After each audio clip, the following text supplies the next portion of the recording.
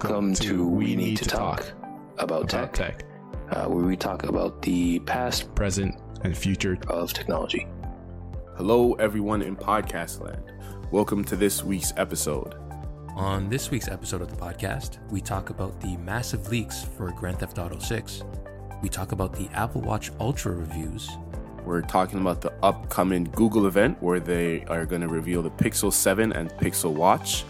And we talk about monetization in the creator economy. Okay, topic number 1. Massive leaks for GTA 6.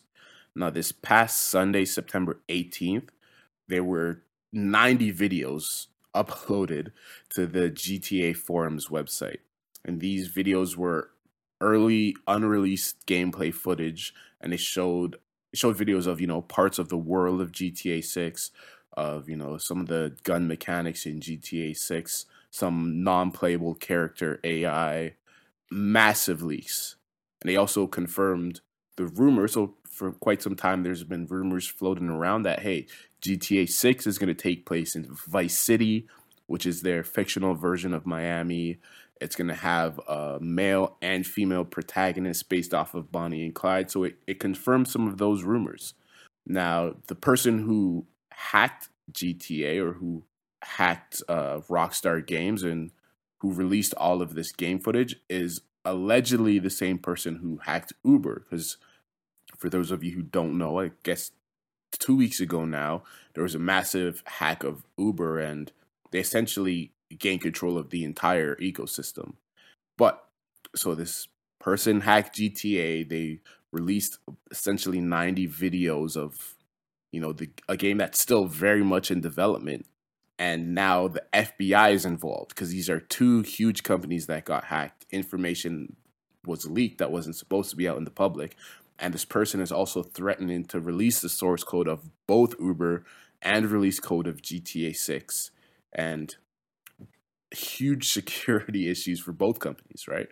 Now, my question to you, what are your thoughts on, one, just the fact that both Uber and Rockstar Games and GTA have allegedly been hacked by the same person, and that all this information, all this unreleased gameplay footage is out for the public to see? Yeah, so this is a strange one considering Uber and Rockstar Games and Take-Two, and like these are very different kind of companies to hack. First of all, the good news is that when it comes to, at least from what we know about the Uber hack, and right now Uber is in contact with the FBI about this hack. Apparently, there was no information taken from Uber. It didn't seem like anything in particular was taken. And right now, the I guess credit for these two hacks is with a group called Lapsus. And right now, like it seems like they're taking responsibility for this. So it's interesting. It seems like maybe these hacks might be for this Lapsus brand to kind of gain notoriety. These are some big kind of companies that they're going after. With the GTA 6 one, that's really interesting because that's a game that people have been really excited to hear about. And it's been pretty much under the radar other than the fact that Rockstar announcing that it's eventually going to come out. But other than that, we didn't know much. We did hear about a lot of rumors, like you mentioned, about, the Bonnie and Clyde kind of setup. A male and female protagonist that you can switch between, similar to what was happening in Grand Theft Auto 5, where you had those 3 protagonists, but now it's 2. So that was like a lot of the rumors and the kind of conversation going around the game. And yeah, this leak pretty much confirms it. And there's been no denial from Rockstar about it. So it looks like, yeah, this is absolutely legit. They're working on this game. It's kind of hard to tell how far along they are on it with this footage. We don't know how far back this footage is from. We don't know if they're like have a build that's way newer than this. But overall, I kind of think it's a little bit cool to see. This is a look into video game development we rarely get to see. The ins and outs of like, oh, okay, let's see how this animation works when when the AI is going up against a car, taking cover behind a car, which is like one of the clips that you get to see and stuff like that. So yeah, it's cool to see from the GTA 6 part. But overall, I think this is one of those situations where both Uber and Rockstar are going to be looking at their networks to see how can we shore up to make sure this doesn't happen again, especially with someone like Rockstar, where this could directly affect Take-Two and like their financials, because this is unreleased footage that maybe they don't want out there because it doesn't show the game in its best light. And there has been a little bit of a conversation about how the game doesn't particularly look graphically as great. I don't think that's something that anyone can infer now because it's such an early look, but still, it's a weird kind of situation, because on one hand, I think there's a lot of people who are really excited to see that Grand Theft Auto 6 isn't just a name, that there's actually being work done on it, and, you know, some significant work. But then at the same time, you know, companies want to make sure that these hacks never happen again. And if this company is going to, if this Lapsus group is going to continue to try to target situations like this, I feel like, you know, with Uber working with the FBI, they're really kind of focusing on making sure that this doesn't happen again, which we'll see if they can actually do.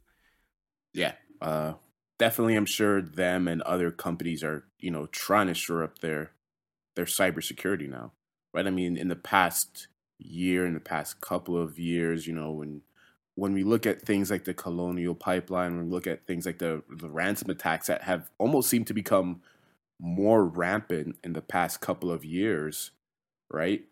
And now we have this huge leak from a game that's still very much in development. You know, I think companies are going to look a lot more into their own cybersecurity and try and shore up things before they become the next headline, right? And, you know, once this happened, I start thinking, okay, what is this going to mean for the future of video game development, right? Because there's quite a bit of data that's been leaked from GTA, and like you said, we're not sure how far out this development is. And I think from some of the videos we've seen that, you know, this was recorded on, I think, RTX 3060, so it's within the past 2 years.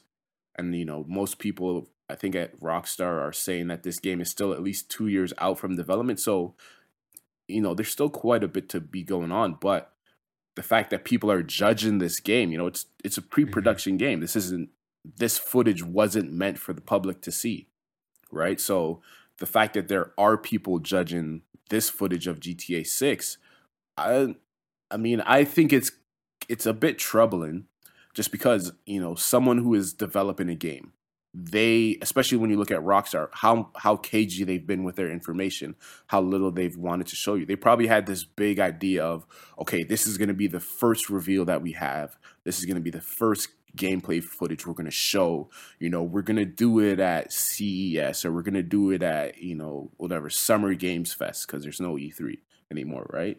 So they probably had this idea of, okay, this is what we're building up for. And then all of a sudden it's like, oh, nope, we're going to take a look behind the curtain before you're ready to show us what's going on.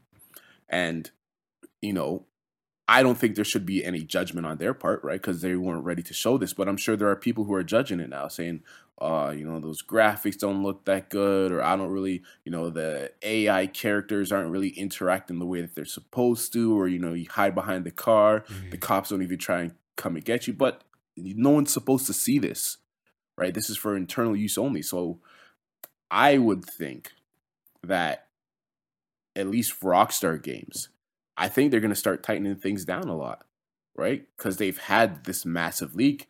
Maybe this changes how their workflow is. Maybe they've been more, or not maybe, they've probably been a little bit lax with their security. So I'm sure they're going to start tightening things down. You know, maybe if you look at the current climate, or like the recent climate, there's been a lot of flexibility when it comes to people working from home. So maybe Rockstar says, hey, for the next month, for the next 2 months, for the next half a year, everyone has to come into the office so we can figure out how to prevent leaks like this happening in the future, right? Maybe other game companies that are producing games right now, maybe they start saying, hey, look what happened to Rockstar. We don't want the same thing to happen to us. So we are going to make things a lot more difficult for, you know, information, for source code to be leaked in the future. And, you know, we look at games like Cyberpunk 2077. Imagine if gameplay footage of that got leaked before it came out. Like, when it came out, there was a lot of bad press. Imagine if right before the game came out, footage got leaked and we got that bad press before the game even came out, that would have affected their company in terms of sales, the first couple of weeks, the first month. But also maybe they would have said, hey, we are going to push this game back even further. And then people who are looking forward to the game, who are eager or waited for the game, say, oh, now we got to wait like another year for this game to come out. Maybe GTA was getting ready to release something in the next 2 years, but now after this footage is leaked, and then there's press around it, good and bad. Maybe they say, oh, now we were going to come out in 2 years. Now we're coming out 4 years from now. They're pushing back their deadline even further. So I think it's interesting to see into the game development side a bit, but I also think it's unfortunate because the people developing the game have the right to tell the story how they want to tell it, have the right to reveal games as they want to reveal them. So I think it's a bit unfortunate that gets taken away from them a bit. Yeah. I mean, if you're Rockstar at this point, what do you do with this leak? Do you think they should just go radio silent, continue working on the game? Or do you think maybe they should start talking about it a little bit more? Usually Rockstar, when they make Grand Theft Auto games, in any game, they don't show anything or talk about anything until they're ready. It's always a lot of speculation and everyone wondering what they're doing. And it can be kind of annoying if you're, a fan of those games. You just want to hear some kind of tidbit or know that they're actually working on it. Do you think they should start communicating with people more after this leak, or maybe just, put their head down and pretend like this didn't happen? I think they should put their head down and pretend like this didn't happen. Because, they make great games, and what they're doing works for them. In terms of if we're looking for the finished product, what they're doing works for them. Yeah. Right? So I would say maybe if they want to, spin up another division where it's okay, these group of people are communicating more, maybe that would be helpful. I don't think it would necessarily prevent leaks like this. I think they just need to,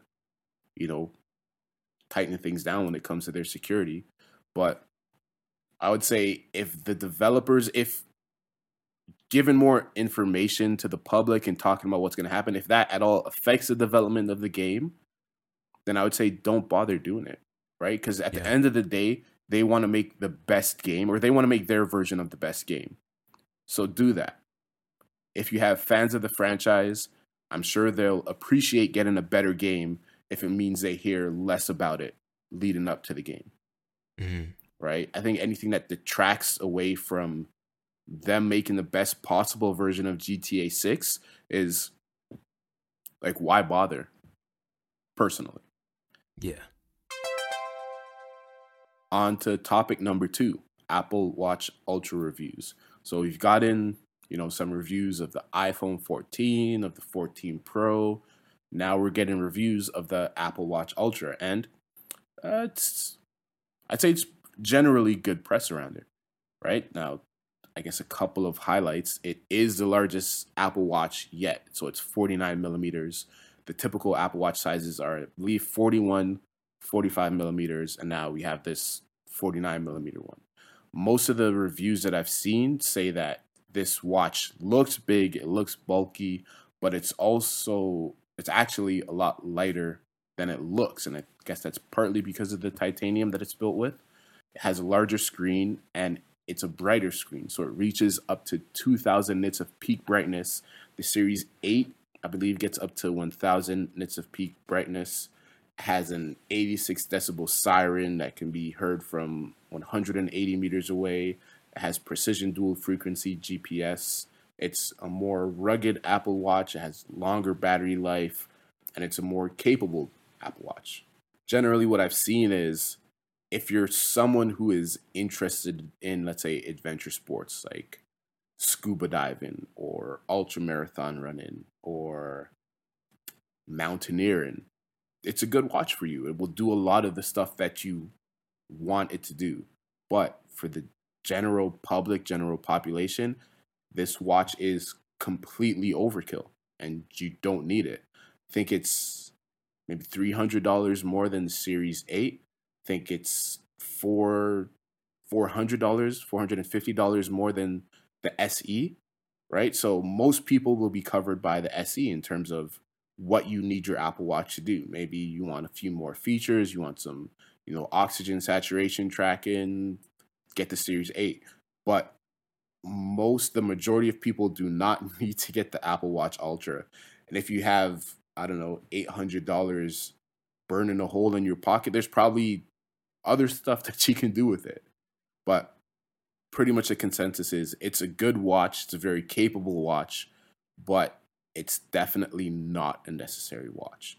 So, from the reviews that you've seen, that you've read, what are your thoughts on the Apple Watch Ultra now that we have people that actually have, had hands-on experience with it? I guess what surprised me the most about it is, and I got a hint of this during the presentation, but I didn't really take it in until now with these reviews out, of how similar it is overall to just the regular Series 8, despite the fact, like you mentioned, you're paying that premium in price. And it seems like a lot of the differences come from software and a little bit of hardware, but more how the software is utilizing that hardware. So it's like when I look at what the big advantages of this watch is over the Series 8, there's some small things like, okay, it has a brighter screen and a bigger screen. That's great. It has a bigger battery, which is fantastic. I think a lot of people have talked about how the battery is actually really good. But compared to a Series 8, I mean, I'll say this.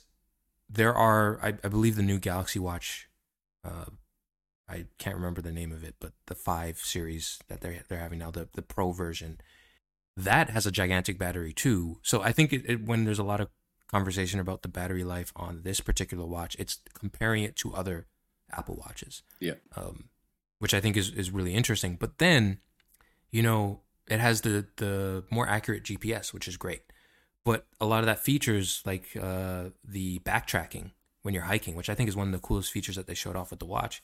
So essentially, if you're hiking and you decide to go off trail a bit, and so you don't lose your way, the watch will actually show you, hey, this is where you went. Just go back, follow this line or these little dots, and it will take you back the way that you came, so you won't get lost. That's also available on the regular Series 8, which is actually quite cool. And then there's the differences with the design, which I think a lot of, like you mentioned, a lot of reviewers have said, hey, this is a bulky watch. It's not best looking watch because it's designed to be bulky and rugged. But with the added bulk and ruggedness, you get some extra convenience features like a bigger crown, larger buttons, and even that programmable button on the left side of the watch that is not there on any of the other of the other watches. So I don't know. It just seems like it's not enough. It's a good first step for the Ultra, and I imagine for whoever this watch works for, it'll be great. I don't know. It's maybe there's another tier here. Maybe there's an Apple Watch Series 8 Max or something like that, where in the future where it's like, okay, we want to give you the best watch possible with all the features of the Ultra, but maybe it's a little bit more sleek, maybe it's a little smaller, maybe it has some better options for battery. But yeah, I don't know. It's just, to me, I'm a little bit surprised by how many similarities there are between the Watch Ultra and the Series 8. And then one of the biggest features that they talked about, which is the ability to have like an extra battery optimization mode that can let the watch last for about I can't remember how many days. I think it was 60 hours. 60 hours, yeah. That's not available yet. So that'll come down the pipeline. And it makes me wonder, well, if it's not available on this watch yet, are they going to bring this feature? Obviously, it won't be able to last as long as on the Series 8. But are they going to bring this feature to the Series 8 so maybe that can get more battery life on it as well?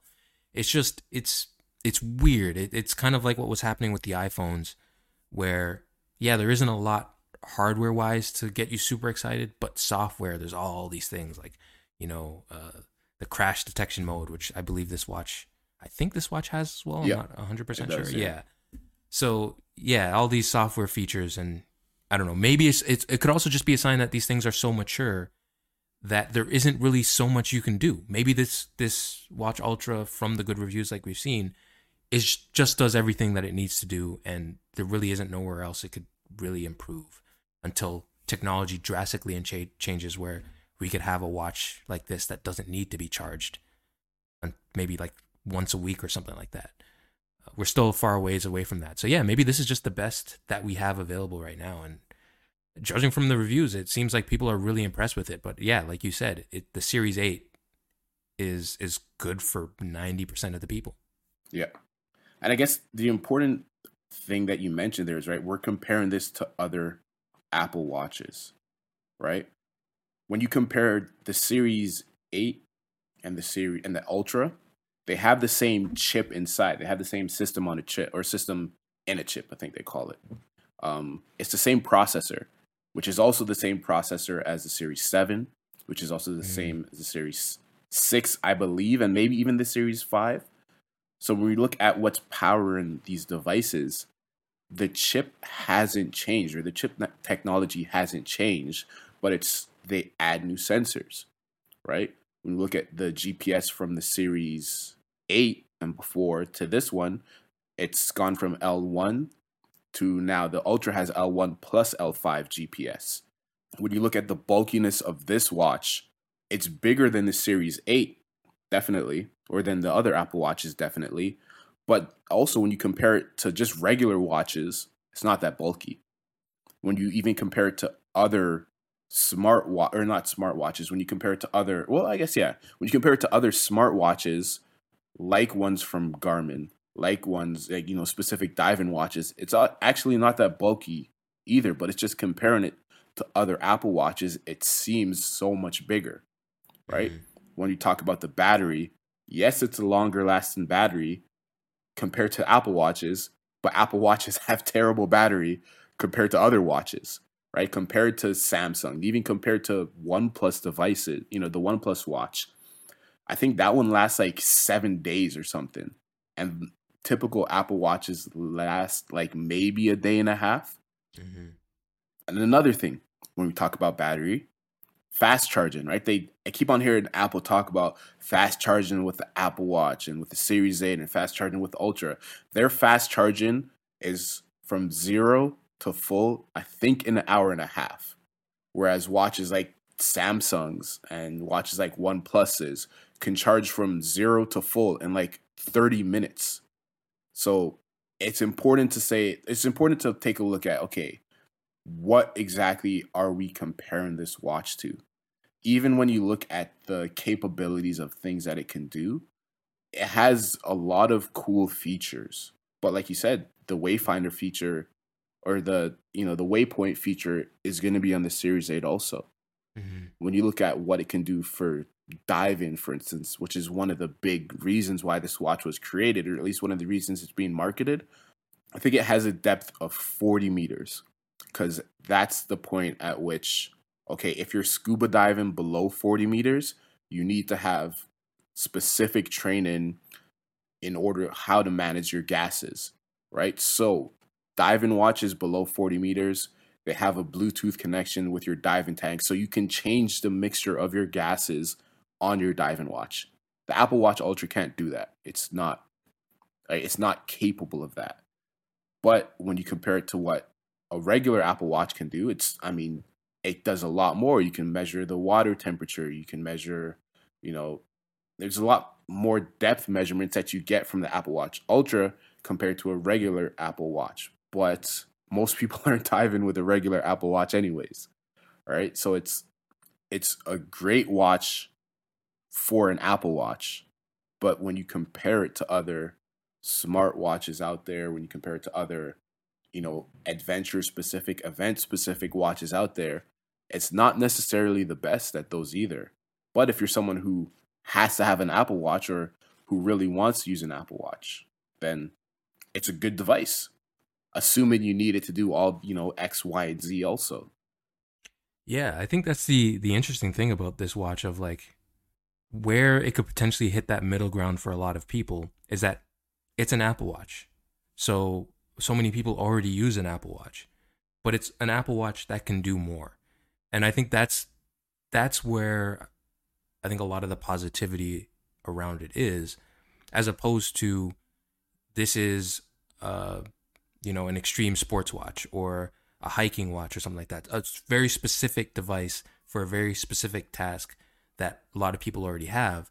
This is a jack of all trades. And, there's the saying, a jack of all trades is a master of none. And I don't think that necessarily applies to this watch. I think this watch, it being an Apple Watch that can do more, makes it the best Apple Watch. It's just kind of expensive. And it's probably not the best at doing those tasks as a dedicated watch would be at doing those tasks, which I think is fine.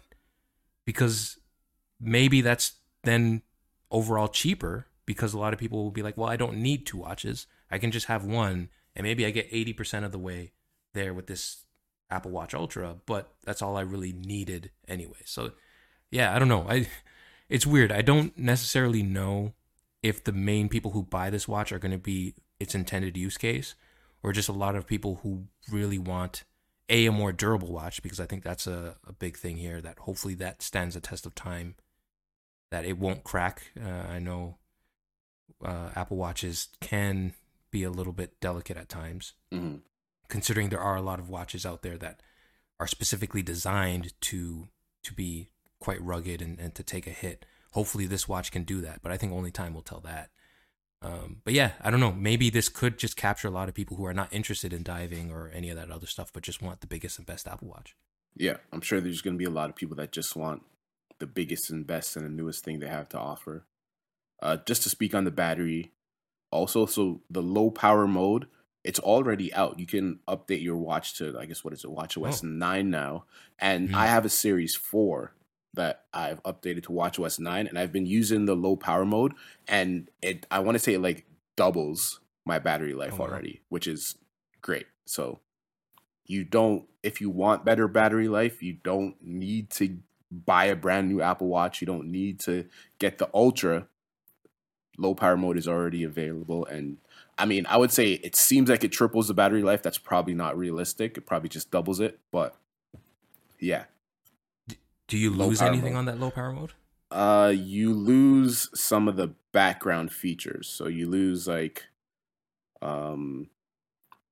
background heart rate measurements, heart rate notifications, irregular rhythm notifications. I think there's some notifications that you won't get as frequently. So I don't know if you're someone who, if you leave your phone on the other side of the room and you expect your Apple Watch to notify you anytime you get, I don't know, like email notifications maybe, then low power mode might not be for you, but you still will get text messages. You still will get calls. It's just some notifications won't come in as frequently.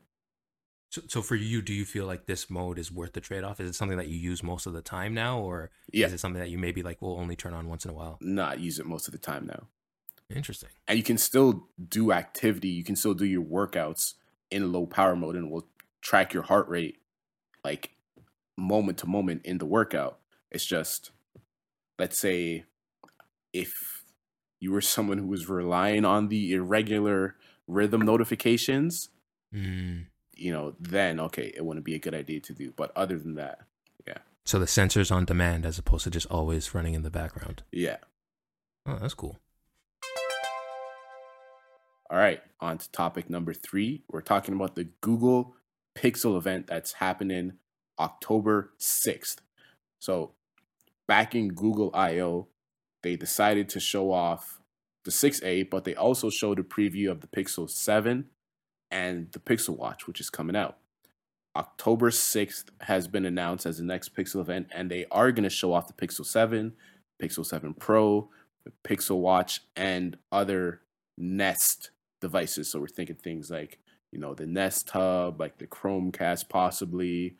So it's interesting that they chose to show off their phones months before they were supposed to come out, almost to get ahead of the leakers, right? They decided to show off their watch months before it would come out, assuming to do the same.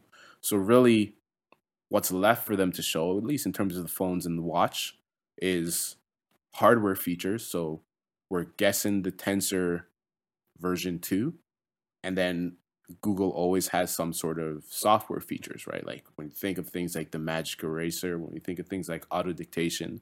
So it's an interesting event when you already know what the device is going to look like. But I mean, there still is a lot left up in the air, like pricing, right? We don't necessarily know what the price is going to be like. If I had to guess, I would say the Pixel 7 starts at the same price and the Pixel 7 Pro gets a bit of a bump down. Now, this may just be wishful thinking, but I would say the general consensus from the 6s, from the 6 and 6 Pro, the 6 Pro is a better phone, but it's not a $300 better phone.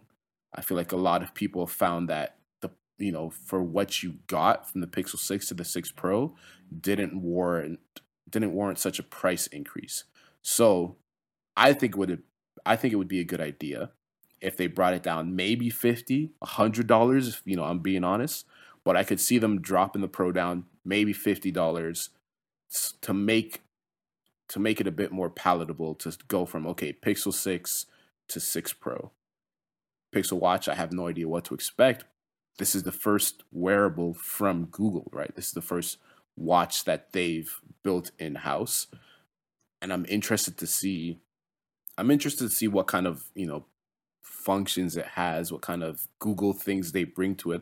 I'm imagining Google Assistant is going to be built right into it, going to be a big feature of it. But I also want to see how much Fitbit integration there is to it, because Google owns Fitbit, right? Yeah. They also teased the tablet at Google I/O. It's not supposed to come out till 2023, but I imagine they're going to tease a bit more about it.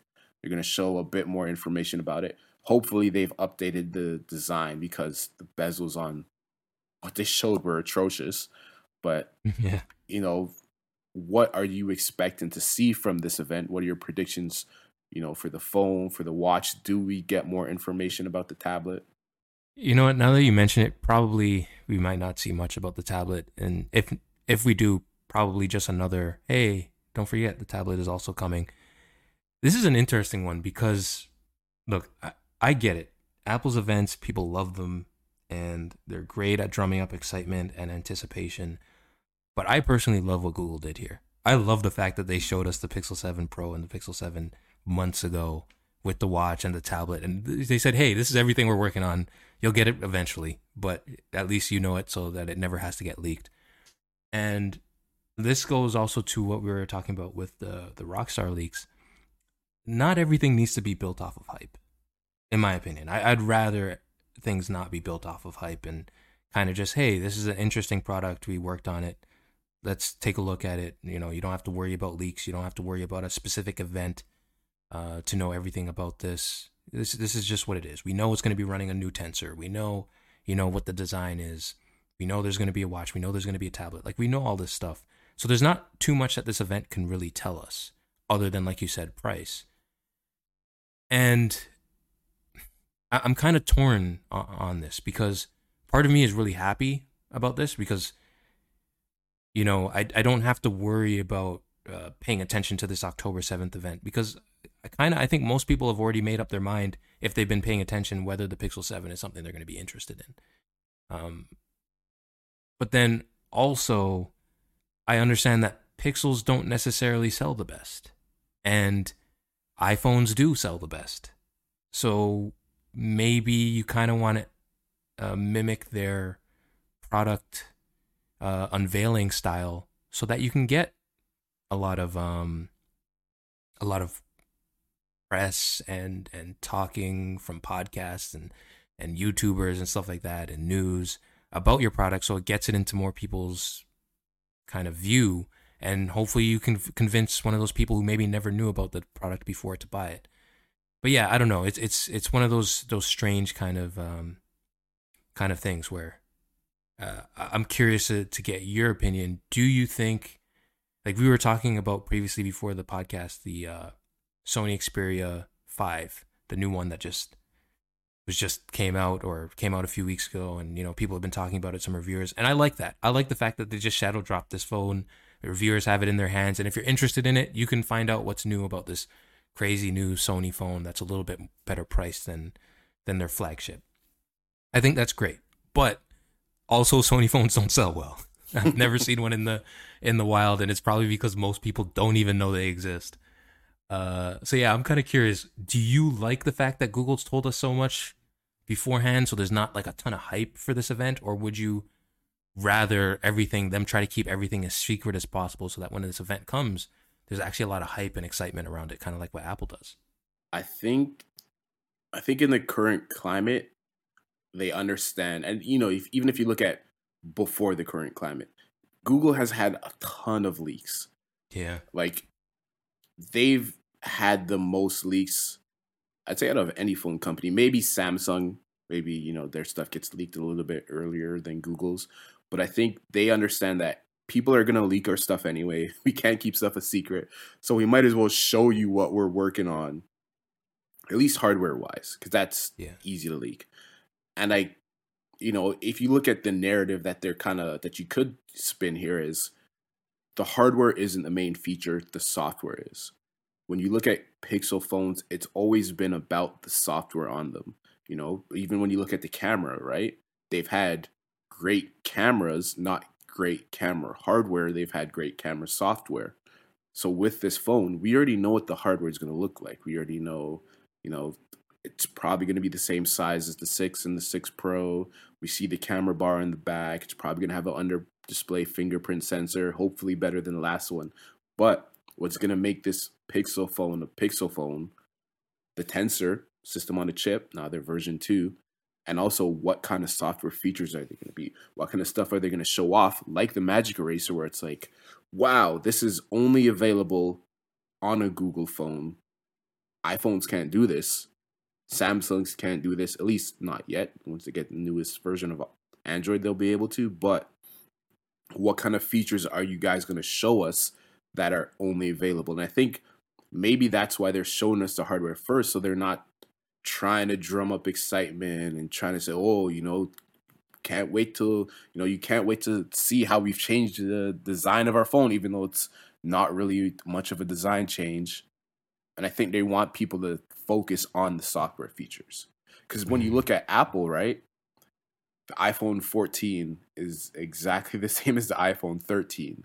And then it's the iPhone 14 Pro is exactly the same except for the dynamic island. The fancy, the amazing, the dynamic island, which is a cool feature. But other than that, it's the same phone as the 13 Pro. Yeah. Right. So I think hopefully Google is self-aware to say that our phone isn't that much different than last year's phone. So we're not going to come up with a fancy new marketing term for this thing that, we've done before, that, this hole punch that everyone else has. We're just going to give you software features, and we're not going to try and hype up the hardware because it's not really any different. So I like this marketing approach, but like you said, iPhones sell the most. Yeah. Pixels don't. So if they want to maybe sell more phones, maybe they need to, keep the hardware secret and, don't reveal it, even though other people will leak it before, and then come up with a crazy new name for their hole punch system, or, come up with a crazy new name for something. That's a good point, because even with the iPhone, I remember we were talking about the iPhone 14 and the new pill shape cutout, stuff like that for a while. Oh, yeah. Potentially maybe even like a year. I remember the day after the iPhone 13 event, John Prosser had leaks of the iPhone 14 the day after. Yeah. And was talking about the hole punch cutout. Now, we didn't know they were going to make it look like a single hole punch. There was, the bigger hole punch and the smaller hole punch. We didn't know they were going to call it the dynamic island, but we knew what it was going to look like. Yeah. Yeah, we knew what it was going to look like the day after the iPhone 13 event. So what are your thoughts or expectations for the Pixel Watch? Yeah, this is going to be a tough one for me. Like, this is the thing. There's so many cool watches coming out. Like I've said, I think the Apple Watch Series 8 looks great. I think the Series 7 look great as well. I'm a fan of the Galaxy Watch Series 5, the non-Pro version. But none of them do, for me, what I want from a watch. As a matter of fact, the closest version of a watch that I'd actually be interested in was the OnePlus watch. But the problem is the OnePlus watch doesn't run Android Wear. It runs its own kind of software. So I would hope that maybe Google would take a more pared back approach to say, okay, this is our first watch. Let's start with something that's a little bit simpler, a little bit more basic. But this is the thing. I don't think that's what most people want. I don't think what most people want is what I want, which is just a watch that will give me my notifications when I'm away from my phone and stuff like that and be able to answer calls. I think most people want the fitness tracking, like you mentioned, want all these cool features that essentially are going to make these watches really expensive. So yeah, it's one of those things where I don't have a ton of excitement about the Pixel Watch simply because I know most consumers want this fitness focused, kind of expensive companion. And that's not what I want, but I know that's probably what Google's going to deliver, which I think is the right choice, honestly. I think if that's what most people want, that's the type of watch that you should make. So I'm not super excited about it. I do think what they have to do, because I kind of like the overall design to an extent. I don't like the fact that it doesn't have standard watch bands. I don't like the size of the bezels, but it does have a very Apple Watch kind of style where everything kind of just flows over the edge, which I think in the new Series 7 and Series 8 Apple Watches, I thought that looked kind of cool when they brought the display out to the edges. This watch does not bring the display out to the edges, but who knows? Maybe that could be them taking from Samsung that little touch-sensitive ring around it where you can kind of circle your way around. Yeah. But it also does have a crown on it as well, so I don't know. Maybe that might be redundant. But yeah, I think the watch looks okay.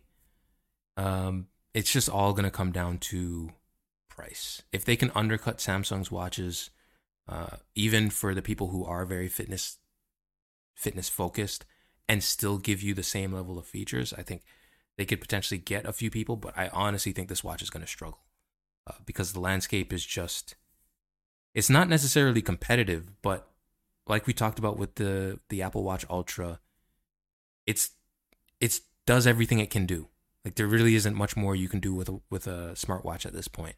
And I feel very similarly around the Galaxy Watch. I think, people complain that the new Galaxy Watches weren't that much different than the old Galaxy Watches, other than the fact that they removed the rotating bezel, the physically rotating bezel, which kind of annoyed a lot of people. I think we're at the point now with phones, with watches, with tech in general, where we're just at the point we've done everything we can, and until we get some drastic new technology changes, that's not really gonna to matter that much. But I don't know. Do you think there's anything the Pixel Watch can do to interest you? And also, do you have any opinions on what you think this phone, actually, the Pixel Watch 7, should cost?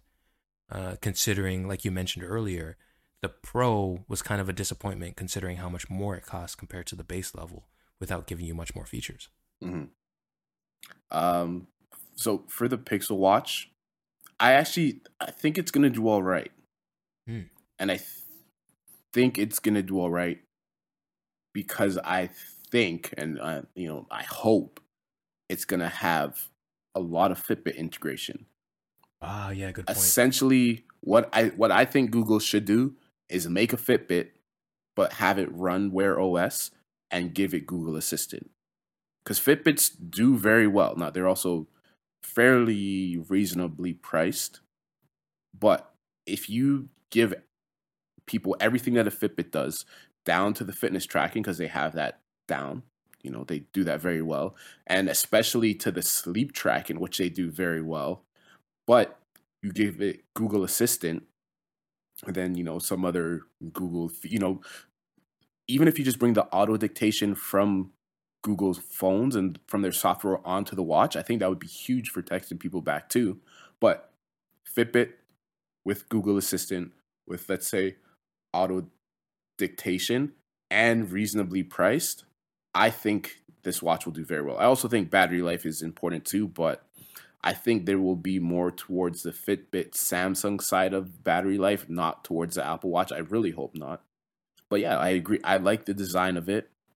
Hopefully the bezel is actually some sort of, touch capacitive feature where it's, the dial like Samsung has currently. But I like the general design of it. And in terms of the Pixel phones, right? Like I said, I think it's going to be Last year, the Pixel 6 Pro was $899. I think it should be $799. I think it's probably going to be $849. I think it's probably going to be $850. Just because I think they want to keep the premium cost of it. They don't want to bring it down in price too much because it is a pro device. I'm doing air quotes right now because nobody can see me. They still want it to be a pro device, and they still want to keep the premiumness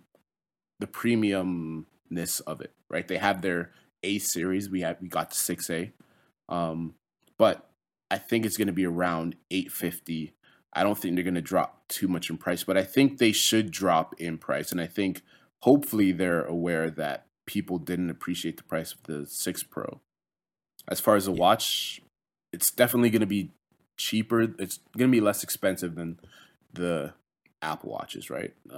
I think it'll be closer in price to the SE. I think it would be close in price to the Apple Watch SE. I definitely think it will have more features though. I don't know. It's hard to say because the SE has a lot of stuff. It does a lot of stuff. But I think just bringing Google Assistant to it is going to be a huge selling point of it. I feel like if I'm Google, that's what I think most of the presentation would focus around with the Pixel Watch. Just how much it allows you to do, how much more capable it will be as like a personal assistant on your wrist, right? Because they have the assistant on the phones, of course. They have it on their earbuds. Bring it to the watch too. It's so funny that you mentioned that because I think what you just said there sets the expectation for this watch fully of like what this is. Because I think you're 100% right. If you go to the Pixel Watch's like page, you see 3 bullet points. One is help by Google, talking about the assistant and access to your wallet and Google Maps and all the Google features that you know and love that's connected to Assistant in that way. The very next bullet point is health and fitness by Fitbit, the full Fitbit integration that we've known for a while. Is going to come to Pixel and Samsung watches first, and this is all built on top of Android Wear. So yeah, I think you're 100% right. This could be a very Assistant and Fitbit focused device. And the interesting thing is, around the same time as this watch is about to hopefully hit store shelves, there's also going to be 2 new Fitbit watches, the Fitbit Sense 2 and the Fitbit Versa 4, that have a similar kind of design to the Pixel Watch. Not really that similar. It's more square, but kind of the domed, all black, stealthy look that the Pixel Watch has. It kind of has. So I wonder if maybe they could be developing these things side by side. So yeah, I think you're 100% right. That sets the focus of what this watch is. If you like Fitbits and you like Google Assistant, this is probably going to be the watch for you. Yeah. I think the 7 will stay at $599. The 7 Pro should be $799, but I'll say probably come in $50 more expensive. And I think the watch, so I think it would be around the price of the Apple Watch SE, which is $249, but it will have a lot more features in terms of Google stuff. All right, our final topic of the day is monetization in the creator economy. Now, I want to say yesterday, I'm pretty sure it happened yesterday, YouTube announced that they will be bringing new monetization features to YouTube Shorts. Now, this, just to start off, this stuff is coming in 2023, so it's not happening yet. But there's a few things they're announcing. One, smaller creators will be able to use fan-funded features. So for those of you listening that don't know, there is something called the YouTube Partner Program, and it's once you're a big enough YouTuber, so essentially once you have 1,000 subscribers, then you can start monetizing your videos, and you can, have people fund your channel. Essentially, people can give you tips, sort of like Twitch streaming, but you have to reach 1,000 subscribers. they are in 2023, they're going to lower the bar for this. They haven't exactly said how low it's going to be, but before 1,000 subscribers, you'll be able to have fan funding features like super chats, like super stickers, like super thanks, like channel memberships, so that if you have a following that you're building, people will be able to donate monetarily to you before the 1,000 subscriber mark. They are also adding another path to join YouTube Partner Program. So as part of that qualification, you need 1,000 subscribers. You also need 4,000 hours of watch time on your channel within a calendar year, which if you have 1,000 subscribers, you should be able to do no problem. Assuming you regularly put out content. They're also adding as another option. So instead of the 4,000 hours, 10 million views in the last 90 days on YouTube Shorts. Because with the rise of short form content, there are a lot of people who only put out YouTube Shorts, that only put out short form 60-second vertical videos. So you aren't going to reach 4,000 hours doing that. Also, short form content doesn't count towards your 4,000 hours. So let's say if you had a video that went viral, it got 10 million views, 50 million views, none of that would count towards your 4,000 hours in order to join the YouTube Partner Program. So in 2023, if you only do short form content, then you need 10 million views. If you only do long form content, then if you only do long form content, then you need 4,000 views. The third thing that YouTube is adding is they're bringing revenue sharing to YouTube Shorts. So currently, when you look at short form videos, so you look at, TikToks, Instagram Reels, YouTube Shorts, money for those comes through what they call essentially everyone's doing a creator fund. So I think most of the companies, I think it's like $100 million, somewhere around there. And it's a pot of $100 million, let's say, and depending on how many views you get in a certain period, so typically it's around like 2 to 3 months, that determines how much of that pot you get. Now, this is good because people can get money for short form content, but the unfortunate thing is it's a static size. So let's say if it's $100 million and you have 100 creators, well, hey, that's not bad because each creator gets $1 million. But if it's $100 million and you have 1 million creators that are dipping into that pot, well, that's a lot less money to spread around. So it doesn't fluctuate. It doesn't, increase if you have more creators. It's, hey, this is a static number. This is the static amount of money that we're giving out. And if there's more creators, then hey, it's unfortunate for them. And, these platforms, TikTok, Instagram, YouTube Shorts, they've gotten more popular. So more people have been creating content for them, which means there's less money to go around.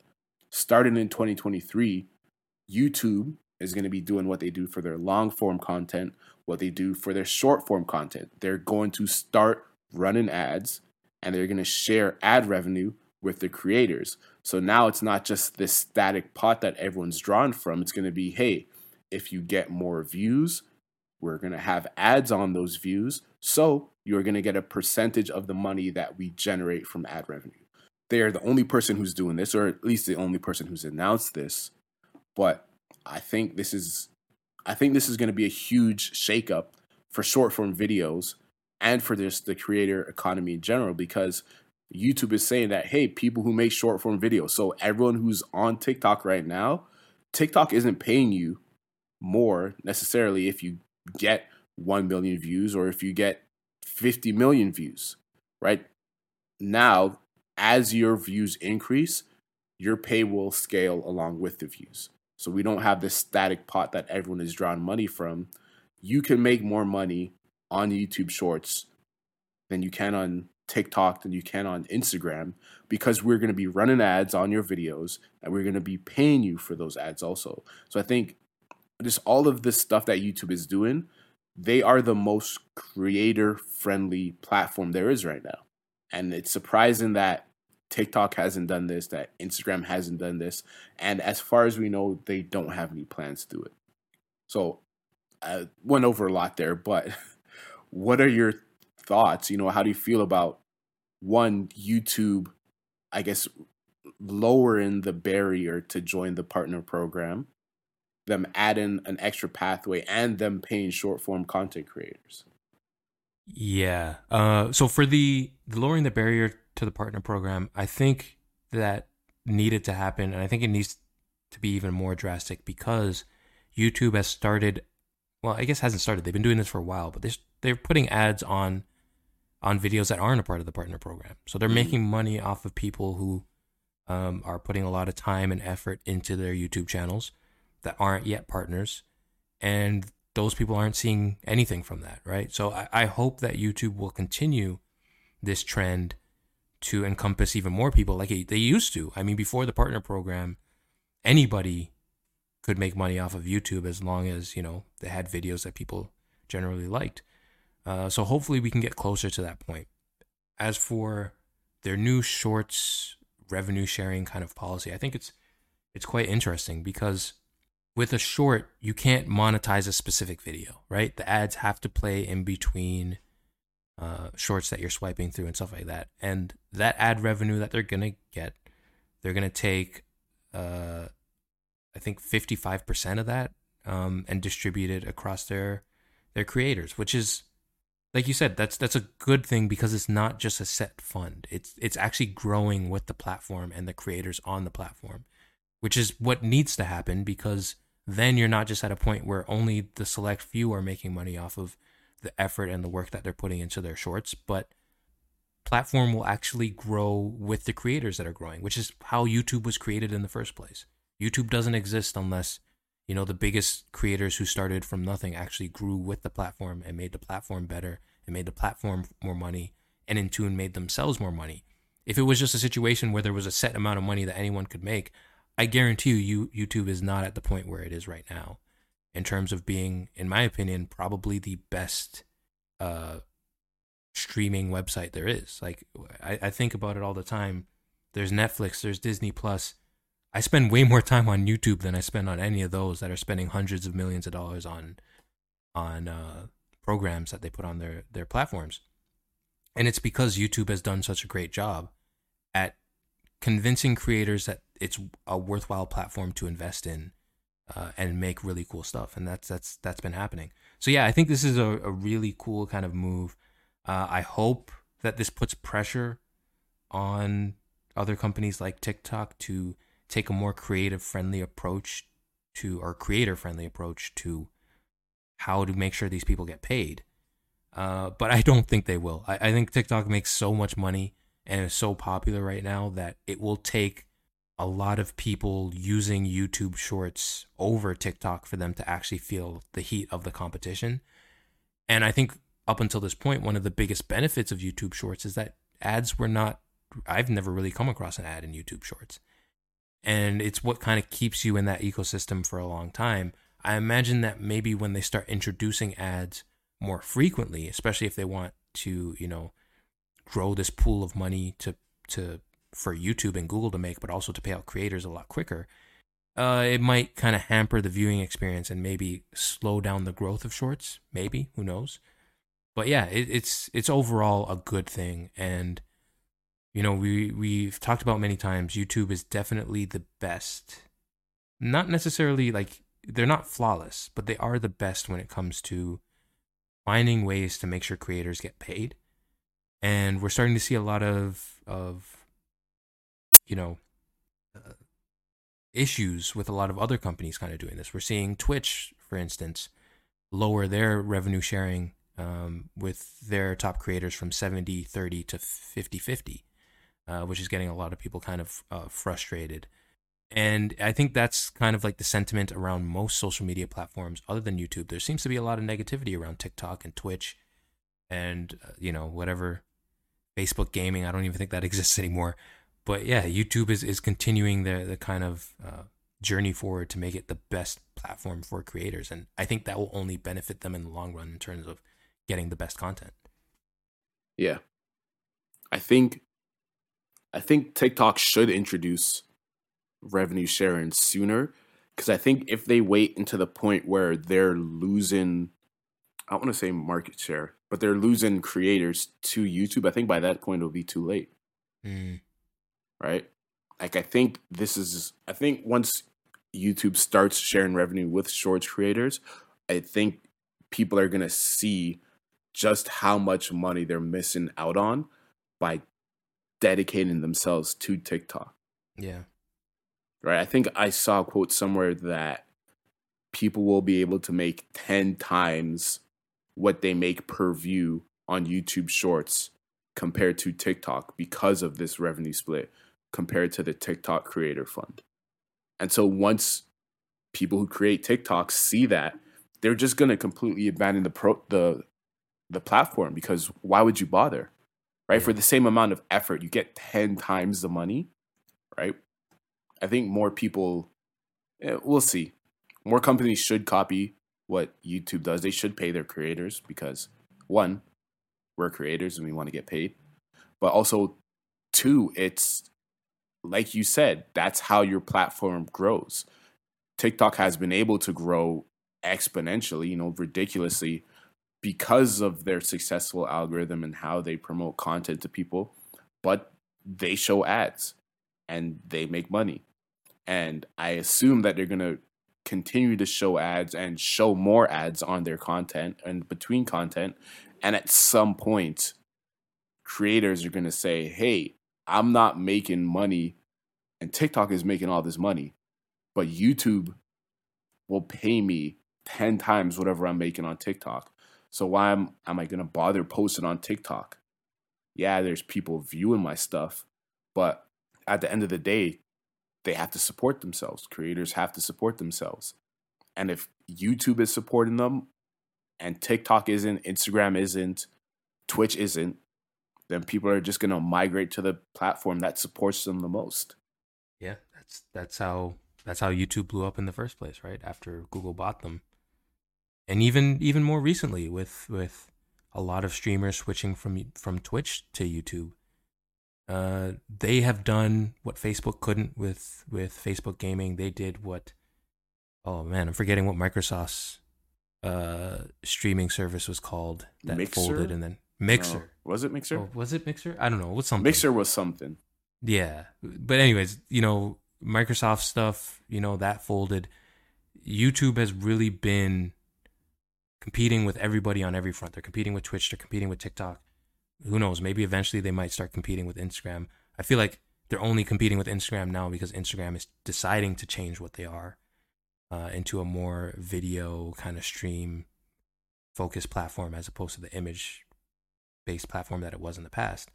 So yeah, it's just interesting to see. Like, also we don't want to see there just be one platform, right? Like YouTube is the only platform because that's where everyone decided to go. And then all of a sudden they don't have competition, so they can kind of make up the rules of what they want to do. There kind of needs to be competition. So yeah, you would hope that a lot of these other companies would say, okay, what do we need to do to make sure that creators are happy on our platform so that, 2, 3, 4, 5 years down the line, there isn't just YouTube and everyone else is gone. Yeah. Hopefully we keep on getting competition and we wouldn't have short form video if it wasn't for TikTok. Yeah, that's a good point. We wouldn't have creators getting paid for short form video, have an ad revenue split for short form video if it wasn't for TikTok. So yeah, we do need competitors and we do need new people coming up, new companies coming up. But it'd be interesting to see if they stick around, how long TikTok is relevant for. And then it will be interesting to see who else pops up, right?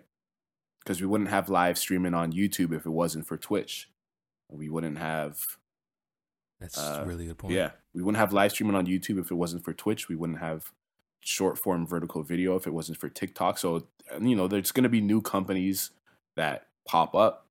And then I'm sure YouTube is going to copy whatever they do, just like everyone else copies whatever is successful in the moment. But how long will these companies last? And I think, as you said before, as we both said, their ability to keep creators on their platform to make it, lucrative for creators on their platform, that is going to determine whether or not they stay and how long they stay relevant. Any closing statements? No, I think this was an interesting podcast. Definitely loved seeing some of the, or I shouldn't say loved. I like seeing some of the footage from GTA 6. I'm just curious. Did you see any of that footage, and did that get you excited about the game at all, knowing that it actually really exists and they're working on it? I saw some of it.